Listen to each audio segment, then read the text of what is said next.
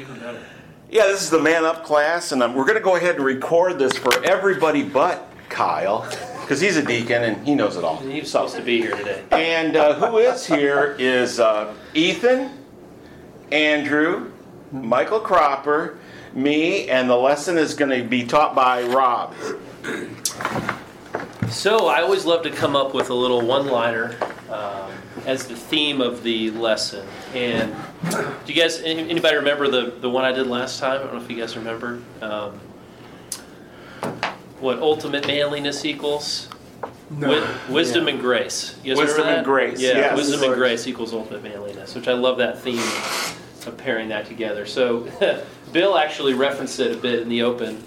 So you guys will see this throughout the lesson. We'll fill in the blanks as we get down the line. But just think about it for a second.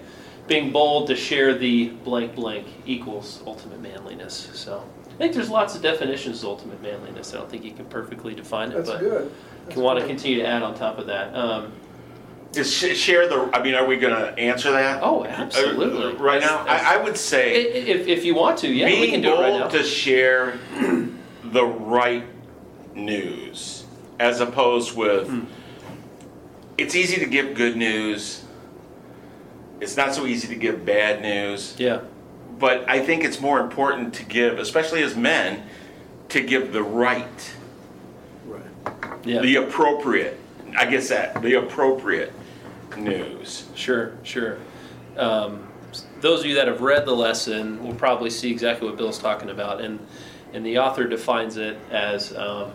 Anybody remember what this might be? It's right off what Bill's saying. Same premise. So being bold to share the naked truth. Naked truth. Right. That went in right for me. The naked truth. And we'll define exactly what that means.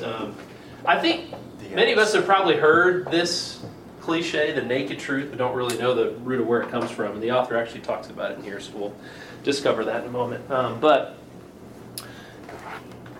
we're going to talk a lot about truth and anxiety today. Those are kind of the two baked-in themes in this lesson.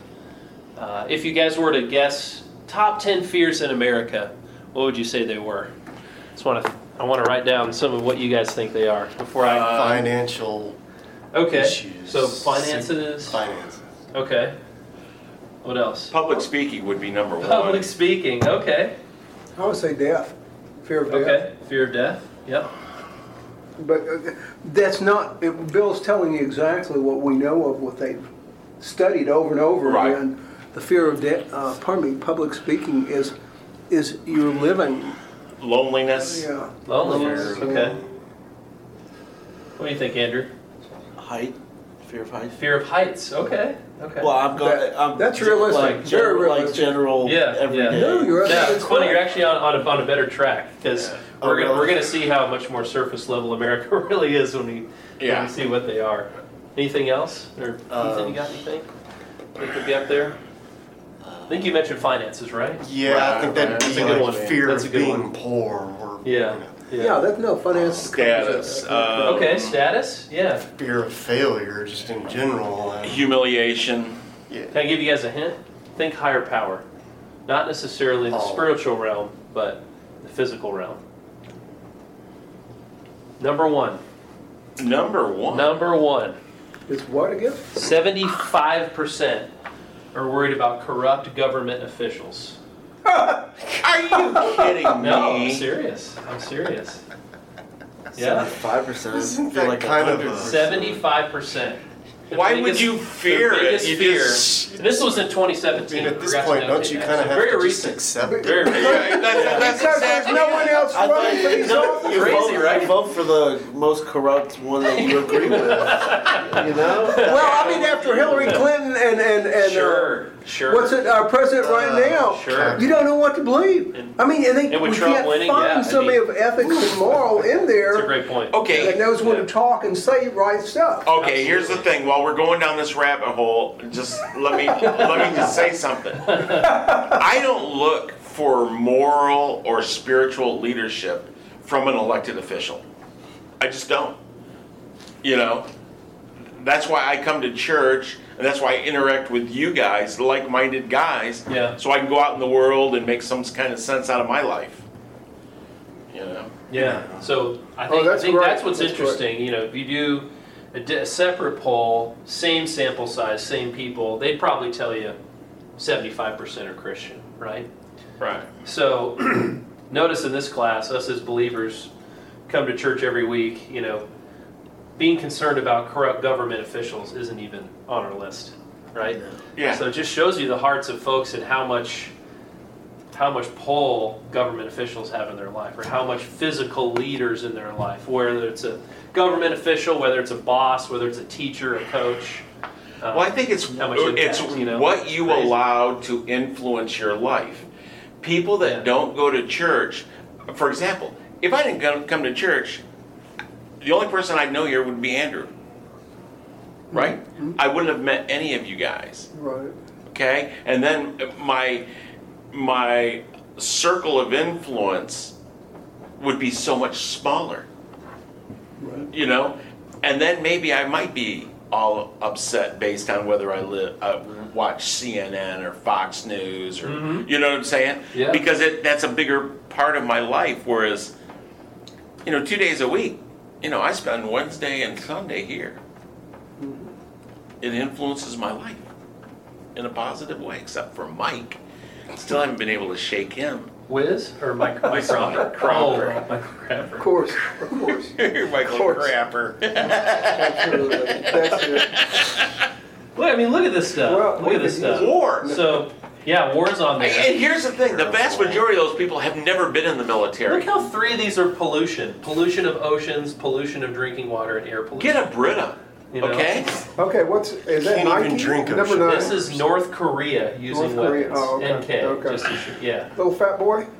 I'm not afraid of him.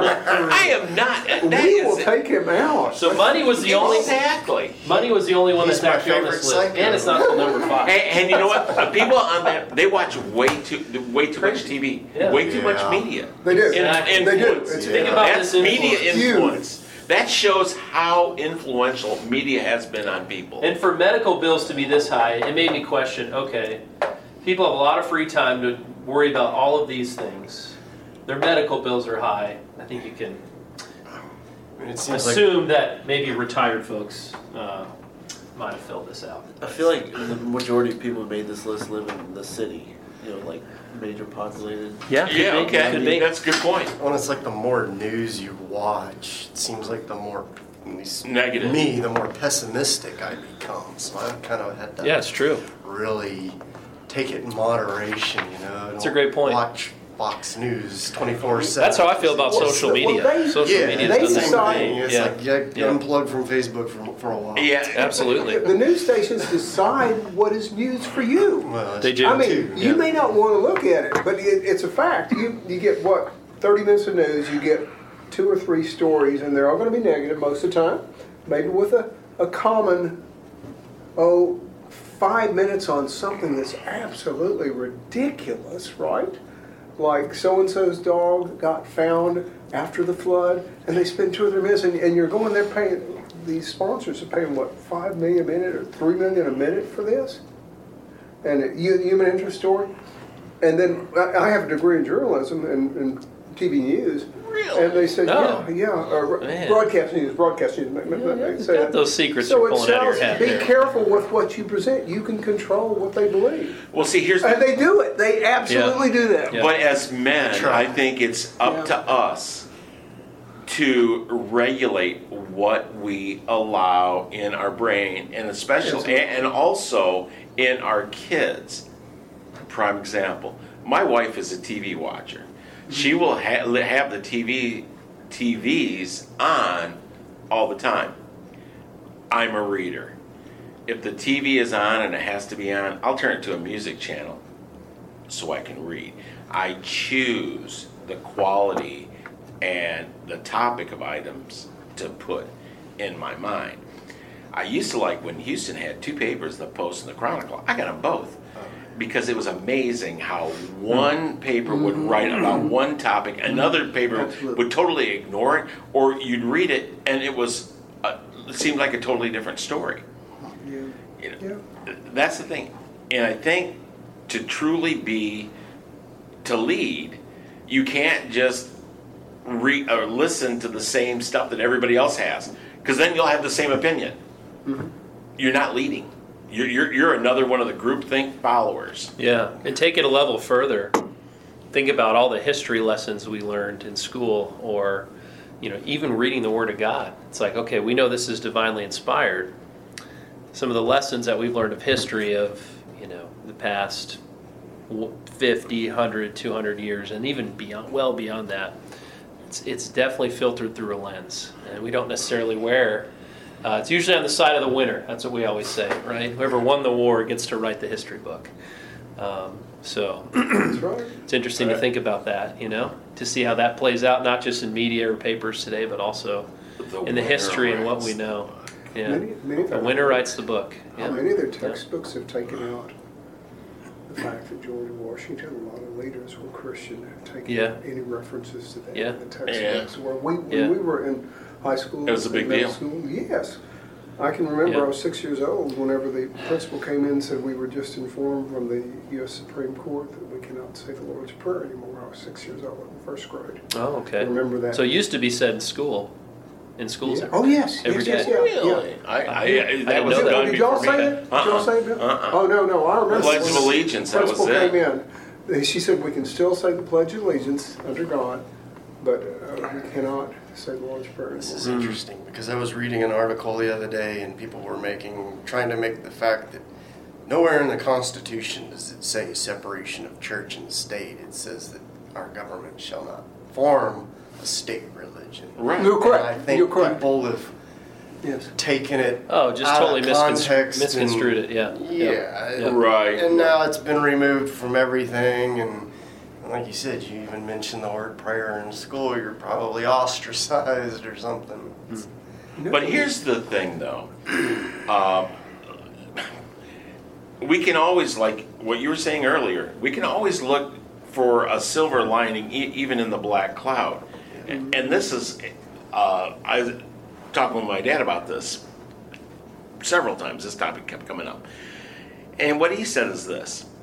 You can't, we're kind of like the Israelites in exile, okay? Our country is turning away from being a religious country. It's becoming a secular state. But we need to observe our own traditions and stuff so we keep together as a community. And the thing about it is, if the government isn't necessarily sponsoring it, it falls on us for us to determine what part of our religion and traditions are important enough to us to continue on our own, even if our government doesn't sanction it, And so that should make us more devout. Because if we're going through the motions because the government allows it and says it, a lot of people aren't going to believe it. Right. So anyway. Well, let's go ahead and dig All in, and that's a perfect segue to seeing, if we want to call it a government, a people that get completely overrun by somebody else. Right. If you guys don't have your book open, let's turn to 76, and we'll go ahead and read through the scriptures. So I'll start at verse 1. We'll just read the whole passage, Jeremiah 29, 1 through 14. Let's just alternate every 3 verses. So I'll start, and Ethan will just go around this way. So you'll be real? next. Boy, so I I'll read read the 1 wrong through lesson, 3. guy. read Just 3 hold more, on. and Wait. 376. I Yeah. read the wrong So you'll read lesson. like 4 through 6, and then Andrew will pick up at 7. We'll each read 3 verses. So, okay, verse 1. These are the words of the letter that the prophet Jeremiah sent from Jerusalem to the remaining elders among the exiles, and to the priests, the prophets, and all the people, whom Nebuchadnezzar had taken into exile from Jerusalem to Babylon. This was after King Jeconiah, and the queen mother, the court officials, the leaders of Judah and Jerusalem, the artisans and the smiths had departed from Jerusalem.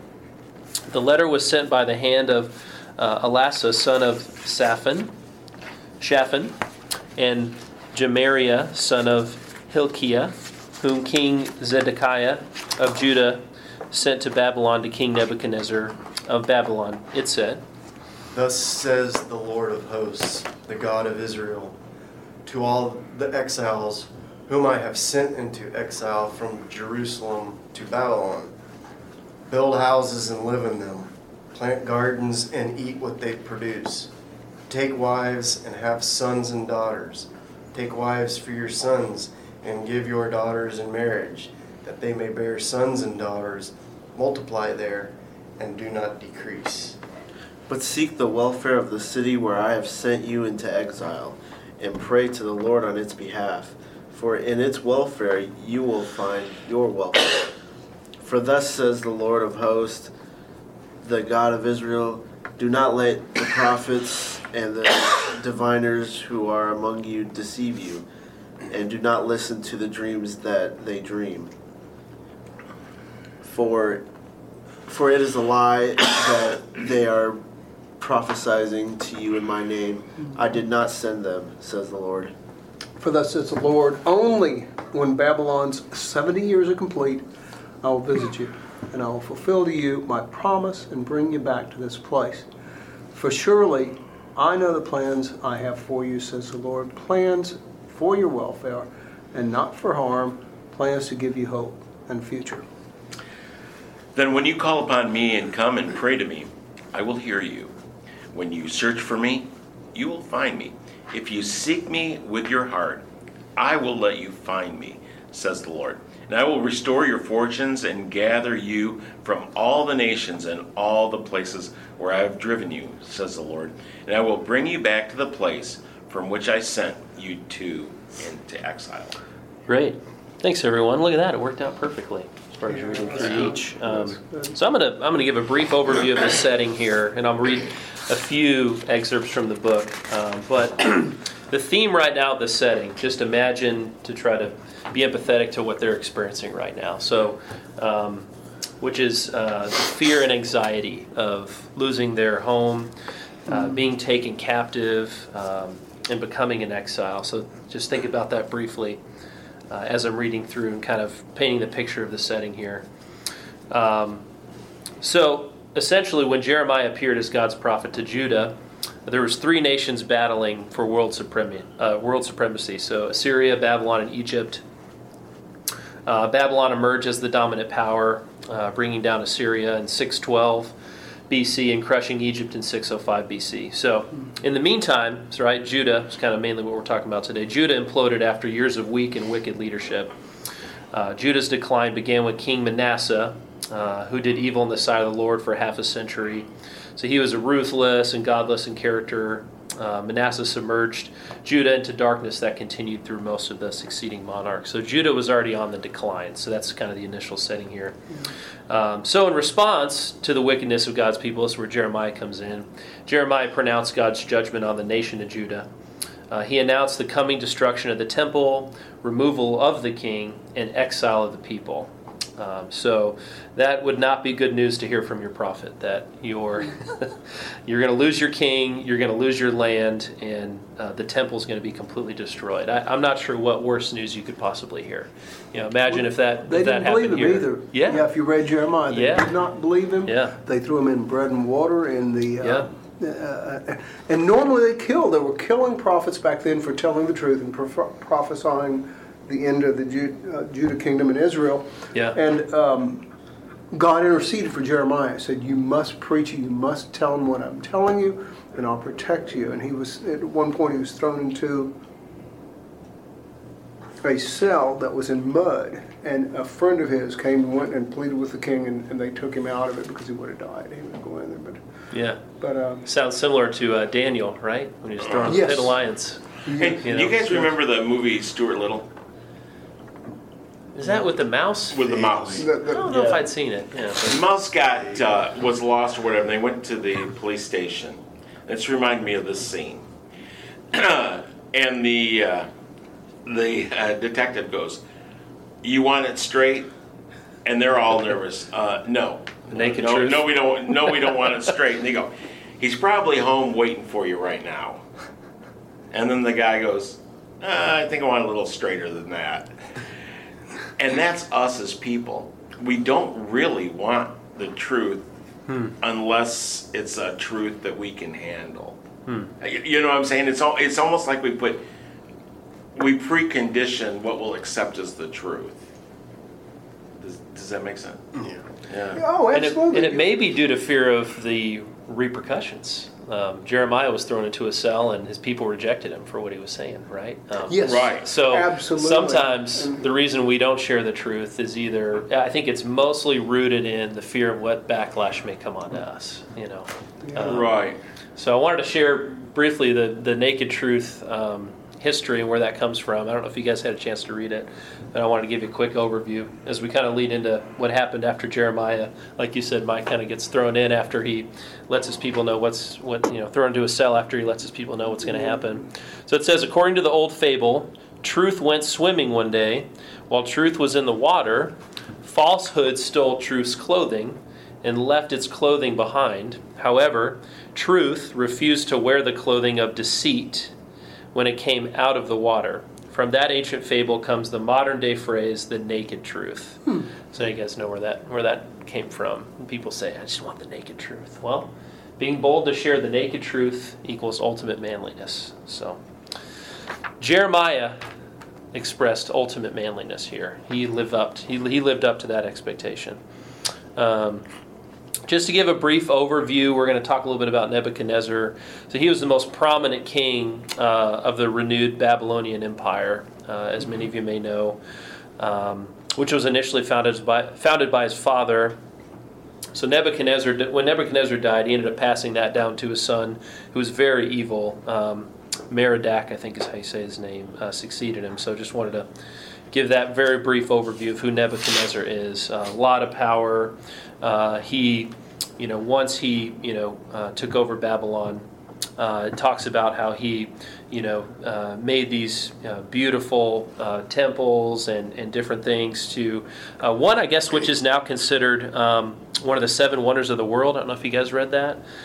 So he was all about the pomp and circumstance of, building a beautiful city and erecting these large things.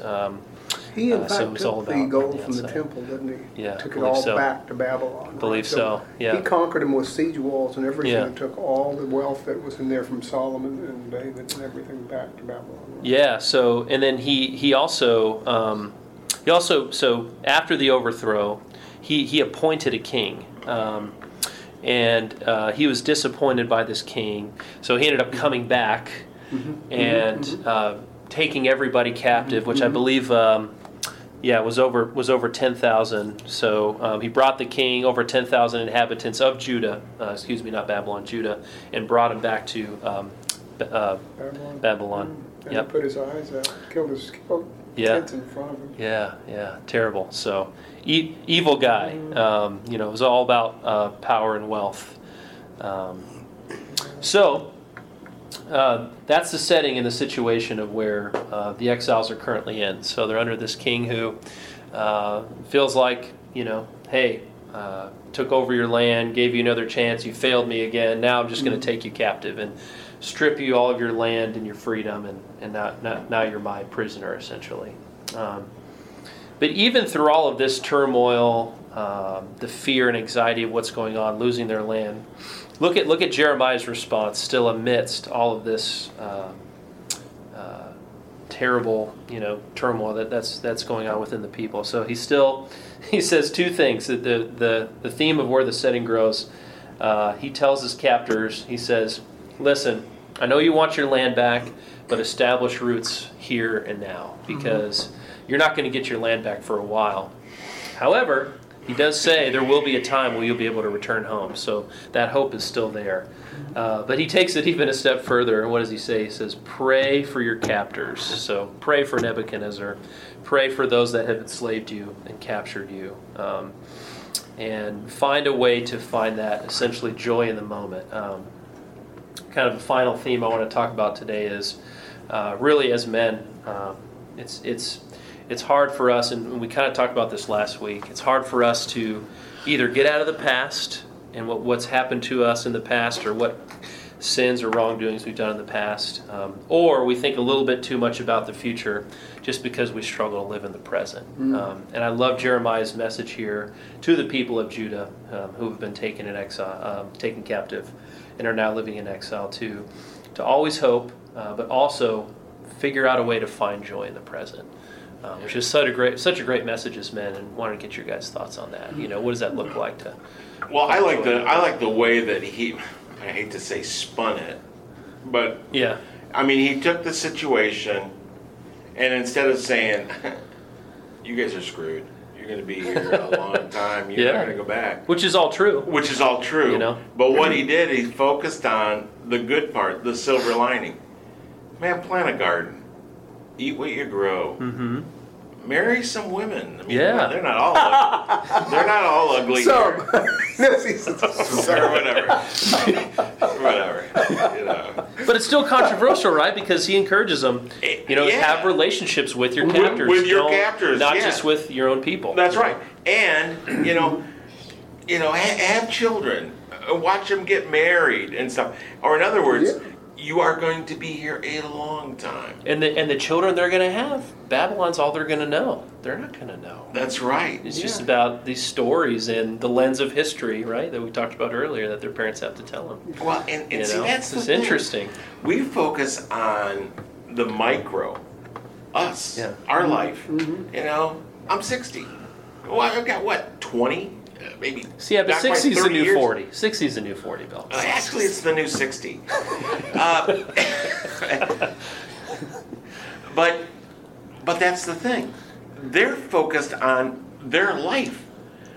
Jeremiah is doing the macro, is evaluating the whole situation in front of them, and setting them on the path for their oral history to tell to their children. That's a great point. And think about that for a second. Jeremiah is prophetic. He can see the future, right? So he could just, for 30 years, a little less than 30 years, I think it says they're going to be in captivity, 27, 28 years? Yeah. He could just be telling them, it's going to get better. It's going to get better. Don't worry. Hope is coming. It's going to be down the road. And avoid the naked truth. He could have just told them, hey, the future looks brighter. Just keep thinking about that. But instead he said, this is going to suck. I mean, in so many words. He spun it though to give it kind of like to take it another a level. home feeling. Yeah, it's what you make this home. It's what you make it. At the moment. Absolutely, It must have absolutely. been just very humbling having somebody tell you, pray for your captors. It's like praying for somebody you don't necessarily care for. It's kind of a difficult thing to do, especially when you've been enslaved. I'd say Absolutely. No question about it. Yeah, it's hard to even comprehend being in that situation. Well, see, that goes back to that forgiveness. Yeah. I don't know how y'all are, but go ahead finish what you're saying. I'm sorry. No, it's if you're going to retain being bitter, that's like having a mouse problem. Yeah. Eating rat poison and waiting for the mouse to die. It's stupid. I'm very fortunate. Many of the people who work under me are Christians. I don't know why it is, but many prosecutors drawn to prosecute many times are Christians, and I don't know why that is. I don't know why. Justice.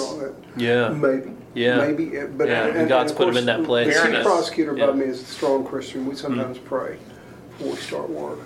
But you will. I'm very fortunate. All I'm saying is I'm just very fortunate, so I don't have to deal with some of what you have to do and deal in most cases where. I was looking at the next lesson again. I read the next lesson, looked at it several times. The author says that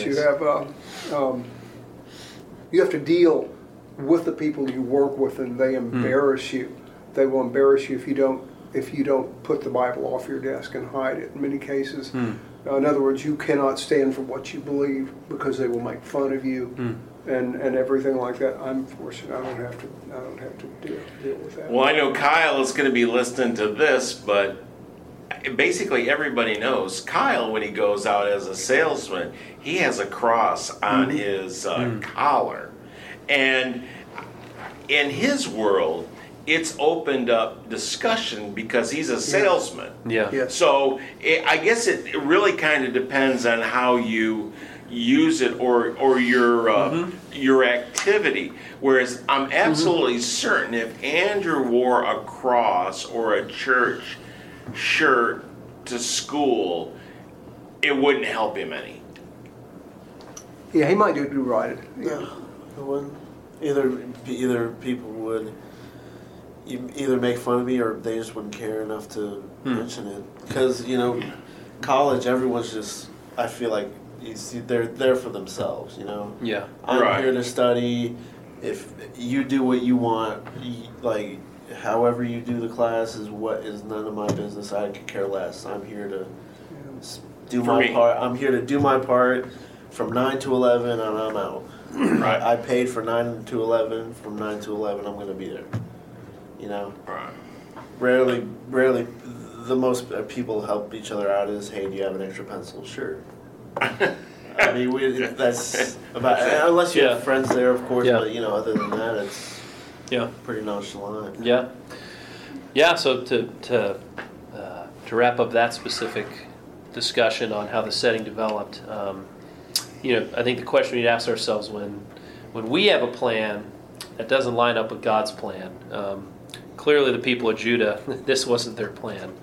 But God had a different plan for them, you know. And then we see how Jeremiah responds. We need to ask ourselves the question, how do we respond?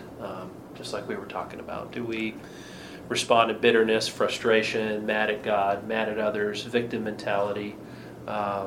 Or do we say, hey, let's make relations with the folks we have, let's love, let's pray for our enemies, and do we own what we're supposed to own? I wanted to bring up a case study. I don't know if you guys saw this in here. I thought it was, in a sensitive way, a little bit applicable to our church. That's the reason I wanted to share it and get your guys' thoughts. I don't know if you had read that, but the case study says, I'll go ahead and read it and then curious to get your guys' thoughts. It says, after a 2-year interim period at your church without a pastor, the search committee announces a candidate.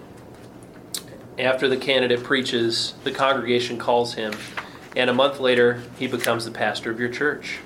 However, his messages differ in many ways from those of your former pastor.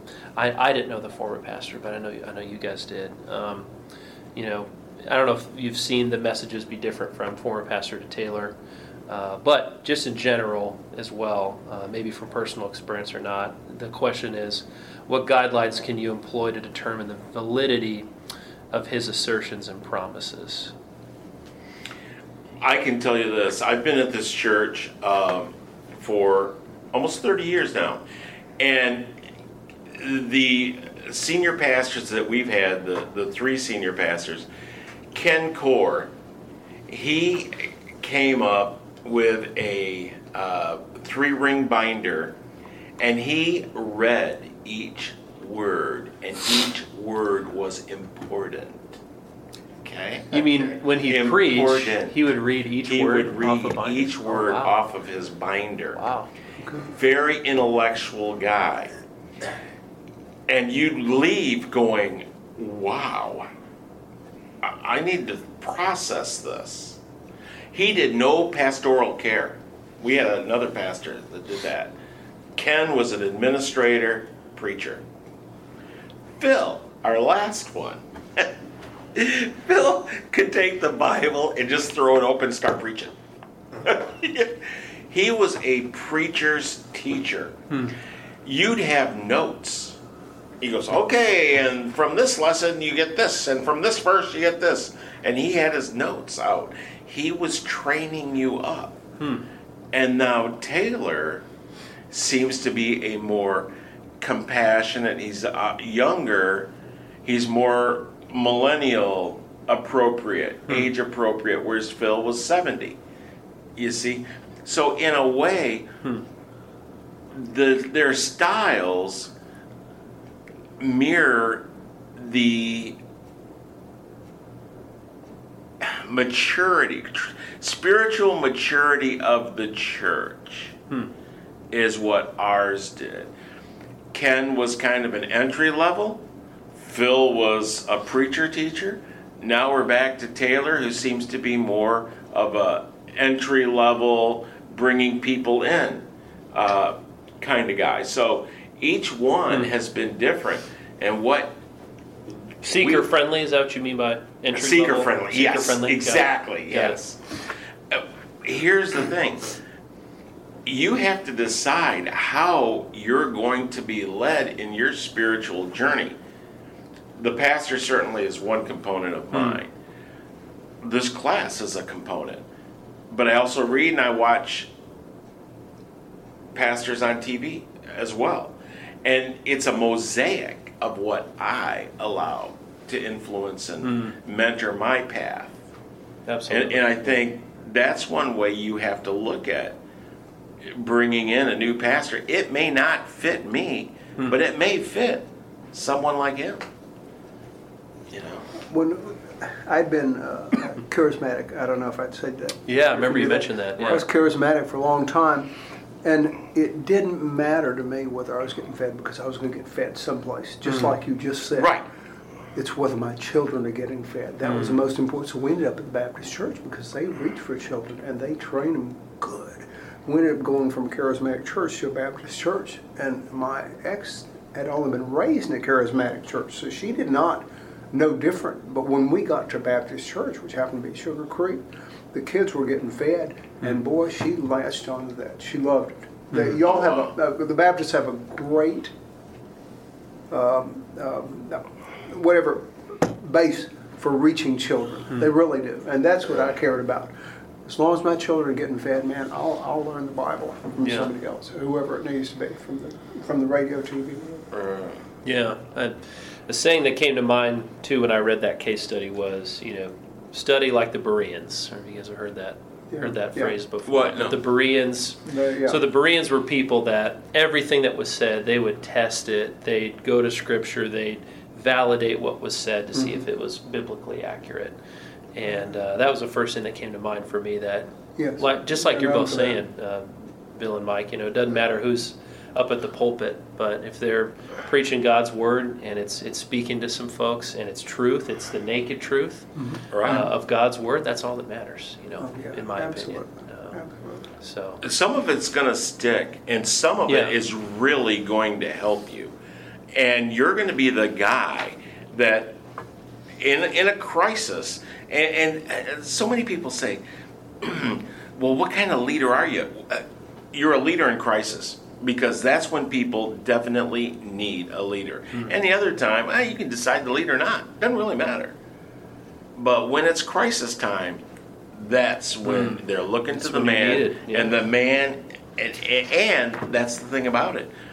Each of these people, these pastors, have given examples of how they've led, and it's all different. Phil gave a funeral. I was here with a pistol in his pocket because there was a death threat. And the guy came at his funeral. at a funeral. Wow. Because the two people were broke up, the wife died, the boyfriend thought the husband had something to do with it and he was going to kill him, called in a death threat, and Phil goes, memorial service is going on. Wow. And he had a pistol Wow. in his pocket Wow. when he did it, Man. and he would have taken him out. That's protecting your flock. Isn't it? That is that is being a leader. Mm-hmm. Yeah, almost willing to sacrifice your life to. Exactly. I did neglect to mention this. I started off in Baptist church. Oh, We went to Charismatic, then came back to Baptist. Coming back Oh, home, and right, so we're right. just I forgot to right. say that. I was in Baptist Temple in the Heights. That's Oh, where I okay. started Got it. off. Grew up Got and it. everything, so I forgot to say that. And one thing, y'all, and I tell everybody this, I said, you want to hear the Word of God, go to Baptist church. I don't care whether you're Catholic, whether you're Methodist, whatever. They're very dependable in preaching the Word of God. Yeah. Period. And so I went charismatic for a long time, and I knew to come back to Baptist church because I could How get the about Word you, of God Rob? there. What's your background? What was your... More non-denominational, which in my opinion is still a denomination. Oh, absolutely. Absolutely. Absolutely. It just doesn't want to be, have a classification. That's right. But I No, think that's it it. was That's more of right. a missions-based church, so, they probably spent half of their time, with missionaries and funding missionaries in other countries, but non-denominational. Large church like this size, 2,000 to 3,000. And but then, I went to a different sect of, I was in the Reformed Baptist sect for a long time. So How is even, Is that different? Forgive me for asking. So the main difference is the salvation aspect, right? Okay. So Reformed Baptists believe that we as fallen people cannot choose God. He has to choose us. So the predestination. Yeah. So TULIP, I don't know if you heard of it, but 5 premises to how God's salvation works and how we are to be sanctified as His people. But essentially, it's election versus free will. We were in that realm for 3 or 4 years. So we learned a lot about doctrine. We learned a lot about the Scripture. We were able to look at it from a different lens. Right. Mm-hmm. But we think there's truth to both sides. Is kind of where Danny and I have come to a lot of our theological study. But I think when you focus too much on doctrine, you lose the heart of God and really the love that He's trying to show through us to others. When you focus too much on doctrine and trying to understand each verse for exactly what it means, and there's arguments over that, you lose love. You lose the whole point. Your perfect example of that is Jesus Christ coming through the prostitute. Yeah. Out of what Jericho, whatever it is. Yeah. I mean, God didn't handpick that line to be a perfect priestly line. They didn't come out of Levites. They came from the tribe of Judah, right? And this is a perfect example of what you just said. It doesn't matter. The Levites are his priestly tribe, but He put the line of Christ through Judah. Love should always be the ultimate. It shouldn't. There should never be a line drawn in the sand, just like the Pharisees did, right? I mean, Jesus had to correct them all the time because they were about the law and their doctrine, and this is how it has to be. And so we have to be careful not to fall into that same trap, just to be right. So that was the reason we kind of evolved. So I guess we're at a Baptist church. I don't even know that we would, after the realm of several different denominations we've been through, I don't even know that we'd classify ourselves. I'm a Baptist, or we love Jesus and we're Christians and we want to continue to grow and love others, right? I think that's what it's all about. So. Yeah. Well, when I picked out this Baptist church, I picked out Baptist when I moved down here because what I knew about my own faith was this: I believed in the Trinity. And I also believed that I didn't need to go through saints. I believed in soul competency. And I was Protestant. Which I guess takes the Catholicism out of the equation. And I even had a debate. I have a sister, and I tell her because she wanted to get married so bad. That's why she converted to Catholicism. Got it. But she was telling me about the religion. I just told her, I don't understand, because you were raised Protestant, just like me, that you'd want to all of a sudden start going through saints as opposed with going direct. Intermediaries, Yeah, right. I mean that's fine, but that's not for me. Yeah. And so, I had certain things that I wanted, and I wanted to be mentored on my spiritual journey, but I don't want to be told what to do. And I think that's what I've enjoyed about the Baptists. I've had some awesome Sunday school teachers. One guy was a truck driver.